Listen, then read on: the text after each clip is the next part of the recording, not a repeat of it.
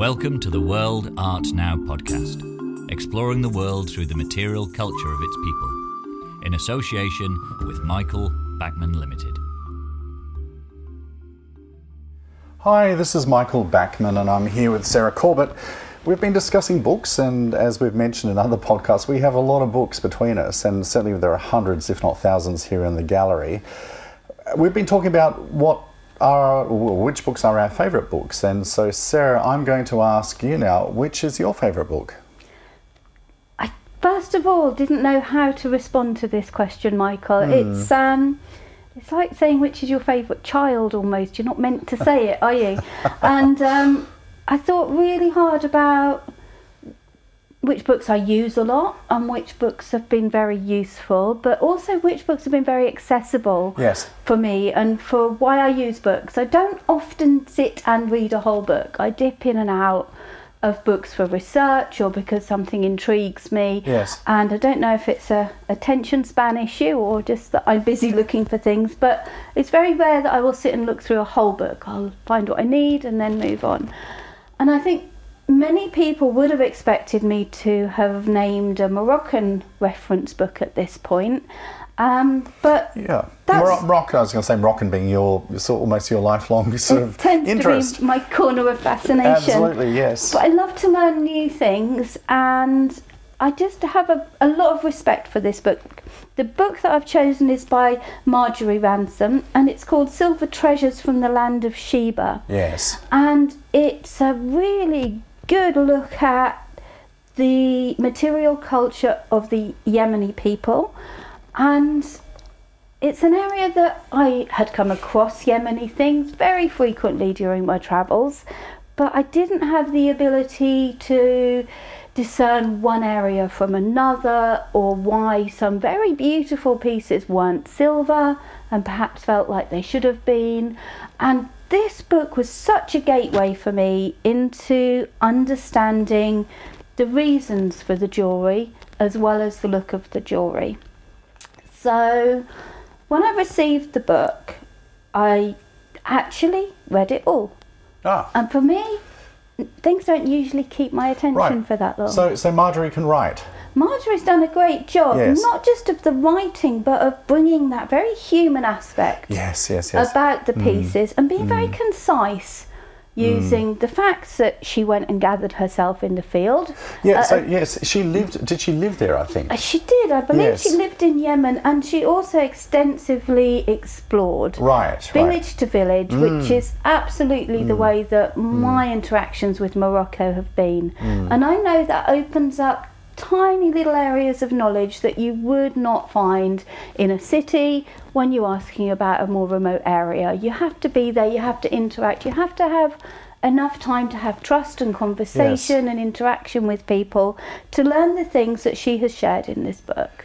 Yeah, I found in this book, I mean, we use it a lot for the gallery, and sometimes I must admit, if I don't know what something is, Marjorie, I can send her an email and say, gosh, do you know what this is? Or sometimes she'll email me and she'll say, do you realise that you've put this on the website and here's some extra information? So she's such a font of wisdom. And one of the extraordinary things is that very often she'll identify the maker of a piece, and she's gone and met the maker in the past, if they're still alive at the time, and so on. And that sort of first-hand knowledge is really amazing. Yeah, that in-the-field experience is absolutely irreplaceable. And the way that she's concisely shared that. So it is so useful to people like you and to me who want to research a certain piece and who want to have just a deeper understanding of it rather than it's Yemeni. You have the different groups of people with different backgrounds and different religions who have been in Yemen and making things. You also have the different contacts. So, there's a very Maghreb, North African, Middle Eastern aspect to some of it.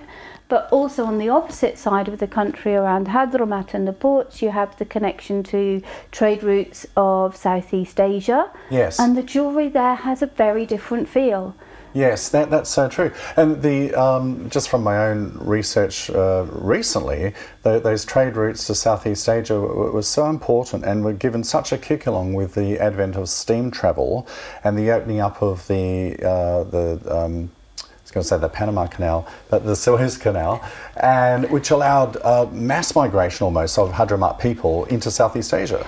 and that exchange of ideas, concepts, and actual physical abilities to make things, those aspects of creativity are shared, and it gives birth to this whole new concept of jewellery within Yemen. Yes. That's particular to small areas. Yes, yes. I heard the name in Morocco so many times from every dealer. It's a Bassani, it's a Bassani, it's a Bassani. And I don't believe any of those dealers know what Bassani actually is or means.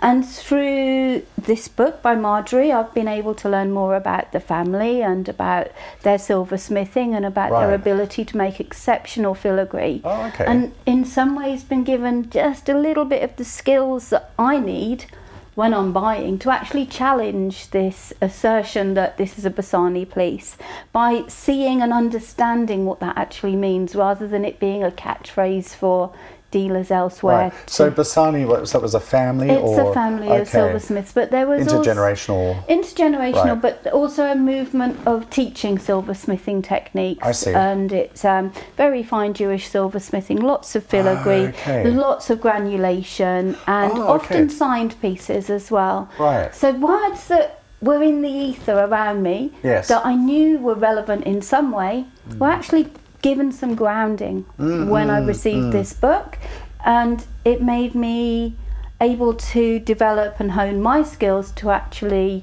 work out whether it was just being used as a selling phrase by a dealer, or if this piece actually did have the finesse and the hallmarks of something that could have been made by this family. And as I don't read Arabic, I could never tell whether the little stamps added were actually Bassani or not. I must also say, it's a beautifully photographed book, not just of the objects, but Marjorie's gone to a lot of trouble to then show the context, and she'll talk about a village, and here's a piece of jewellery from this village. Then she shows you a picture of the village. There's also the village, and the architecture's stunning, but there's also pictures of women wearing the pieces in those villages, in those regions. And for me, that completeness of material culture, because there you can see people wearing their jewellery with their tattoos, with their choice of hairstyles or hair coverings, their clothing, their embroideries. And for me to put all of those things together stylistically is just absolutely key to understanding material culture place by place, rather than homogenizing Yemen to be all the same. There's so much differentiation. It feels that this is not so much a book, it's more of an achievement, because I mean, Yemen is, let's face it, it's not the most hospitable, easy place to be. Of course now it's impossible to be, but I think even when things were calmer and more peaceful, it was still a difficult place, difficult terrain to travel around, and yet she's done this from to the highlands and to the coastal areas and all of this, and brought it all together in one place. Yeah, and also it's so timely that Marjorie's book happened in time to save this information. And it's recorded now for all of us to appreciate her just her dedication to the study of getting it right and explaining it clearly. So much of this culture is currently being lost due to conflicts and just wiping out and just modernisation a culture. I think Yemen held on to that, still wearing it, the same way as maybe we find in northern India. There's still a lot of it's worn, but now a lot of this stuff's being sold because it's someone's bank account and times are hard, and so the jewellery gets sold. There's one particular piece in this book that really brings back some warm memories for me as well, and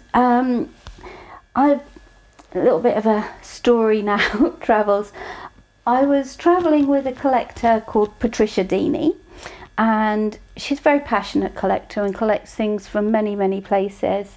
And she pointed out a necklace to me in a little shop in Morocco, and it's fine and it's delicate and it looked like lace. And she went, "Oh, I like that necklace." And I said, "I've never seen anything like it. Where's it from?" And she said, "It's from Yemen." And I just couldn't conceive that this very light, delicate filigree of birds and flowers, almost in a bib-like shape, could be a Yemeni piece, because at the time my concepts of Yemeni jewellery were big, round, silver globe balls with lots of granulation and bracelets with filigree. Indeed, yeah. And it was the first time that I perceived of this wider spectrum of pieces, and it fired my imagination as to what else is out there that I wouldn't know was Yemeni at first sight. And this book really connected all those pieces for me, and I think that made it, a bit more personal and rewarding, just to lock all these anecdotal things that I knew into place with some really good hard facts. You alluded to the Jewish silversmiths in Yemen. Would you say that most of them were Jewish? I don't think that completely. I know around Sana'a there was a huge amount of Jewish silversmithing and of exceptionally fine quality. But I think that, in more rural areas, then people replicate within their budget what they can. And it's just, a complex pattern of who's silversmithing where in different areas. But certainly around Sana'a, there was a large Jewish silversmithing community there. And that was fairly typical of the region, and also Northern Africa as well, where you had a whole culture of Jewish silversmiths. And of course, a lot of that's gone now with the opening up of Israel, and a lot of them simply left. The Jewish silversmiths leave, and then those that learn some of their skills or replicate their pieces make attempts to make similar cultural pieces, which sometimes you get people who are very good at it, but often they're more crude and made in a way that doesn't always show the same finesse. And it's interesting that the Jewish silversmiths, I guess they were making jewellery for their own community, but also for the wider local Islamic community as well. I think so, yeah. I think that they were seen to be exceptionally good at what they did, and as jewellery shows status, if you can afford to get it done by someone who's exceptionally good at making what you want, then if you can afford it, that's who you'll use. Sarah, that's been fantastic, and I'm so pleased that you've chosen this book as one of your favourites, because I must say, from my point of view of operating the gallery and doing a lot of the research here and so on, I use Marjorie Ransom's book all the time. So we've been talking about Marjorie Ransom's Silver Treasures from the Land of Sheba, Regional Yemeni Jewellery. It was published, let me have a look, when was it published? Probably 4 years ago now. Yeah, it was published, the date, 2014.